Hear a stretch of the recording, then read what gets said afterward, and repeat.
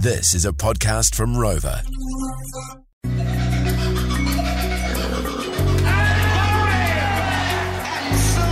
brilliant from Shane Warne. 7 on the board. Peter Roth, the 1983 James Hardy 1000 at Mount Panorama, Bathurst. They came bounding over. If you're a fucking fair dinkum fucking full-grown Aussie, this is what you'd have for breakfast, you fucking dog cunts. A fucking VB long neck at 20 to 8 in the fucking morning. Get that up, you. We'd been down at Options Tavern at a Stubbies and Singlets party and got dropped off by a mate up the road and decided to walk down the survey, get some noodles and went to jump over a sign on the way and slipped over and busted my plugger. Pretty concerned about my blowout I had and looked up and saw a white Commodore pull up, 2 blokes with shirts around their faces and grabbed the keys out of the ignition while they're inside the Portos and then when I first jumped in the car, I sort of took a step back thinking, oh shit, has this bloke got a knife? Yeah. And then I saw he had his hands empty, he was just trying to cover his face, so I jumped back in and, You look like you got reasonable guns. You've been working out in the gym, you look reasonable, buddy. The only gym I go to is Jim Beam, that's about it. Take off your glasses and apologise to us. I'll say sorry, but I'm not taking off my glasses. Why not? Because they're famous. Because your glasses are famous. Yeah. What's his name? His name's Tony. Can you give us his last name? Montana. Tony Montana. Yeah. Scarface. Yeah. You watch that? Good movie. Well, What's your name? my name's Sam. Is it actually? No, my name's Toby. What's your accent? Toby Mitchell. And he got his gear back, didn't he? His gear? Yeah, he got his pipe back, he got his bong, he's got everything's back, He got his equipment back. Oh, yes, his equipment. He sure did. What's going on? I'm just waiting for a mate. Is that why your car's all smashed up and you're up on the grass at the moment, or what? Yeah.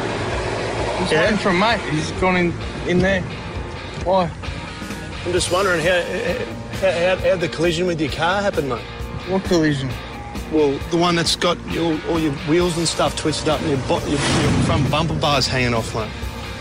Well, I'm just waiting for a mate, as I said. Who's your mate? Hey? Who's your mate?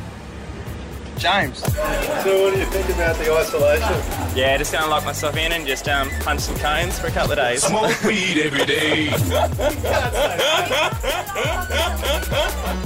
They'll probably use it. I've got some cash in my hand and we're going to make some Commuters Mondays that little bit brighter. Sir, would you like $50 to top up your Opal card? There we go. How was your Australian Air Long weekend? Very good. What did you get up to? Punched a few cones, Oh, wow. OK, we'll just leave you there. Gentlemen, this is Democracy Manifest. Have a look at the headlock here. See that chap over there? Get your hand off my penis! This is the bloke who got me on the penis before. What is the charge? Eating a meal? A succulent Chinese meal? What a joker. Look at me, Kim. Look at me.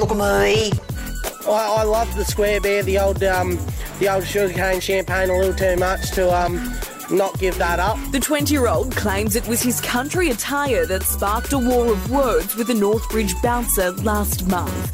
He was out drinking with mates when he tried entering Paramount nightclub. So this bloke pulled me off out of the line onto the street and said, look, mate, you can't come in here just because you're dressed like a redneck. Yeah, it's un-Australian. I threw the first punch. My fist didn't connect with his face, so I missed completely. Hold me in your arms, don't let me go. I want to stay forever, home and away with you each day.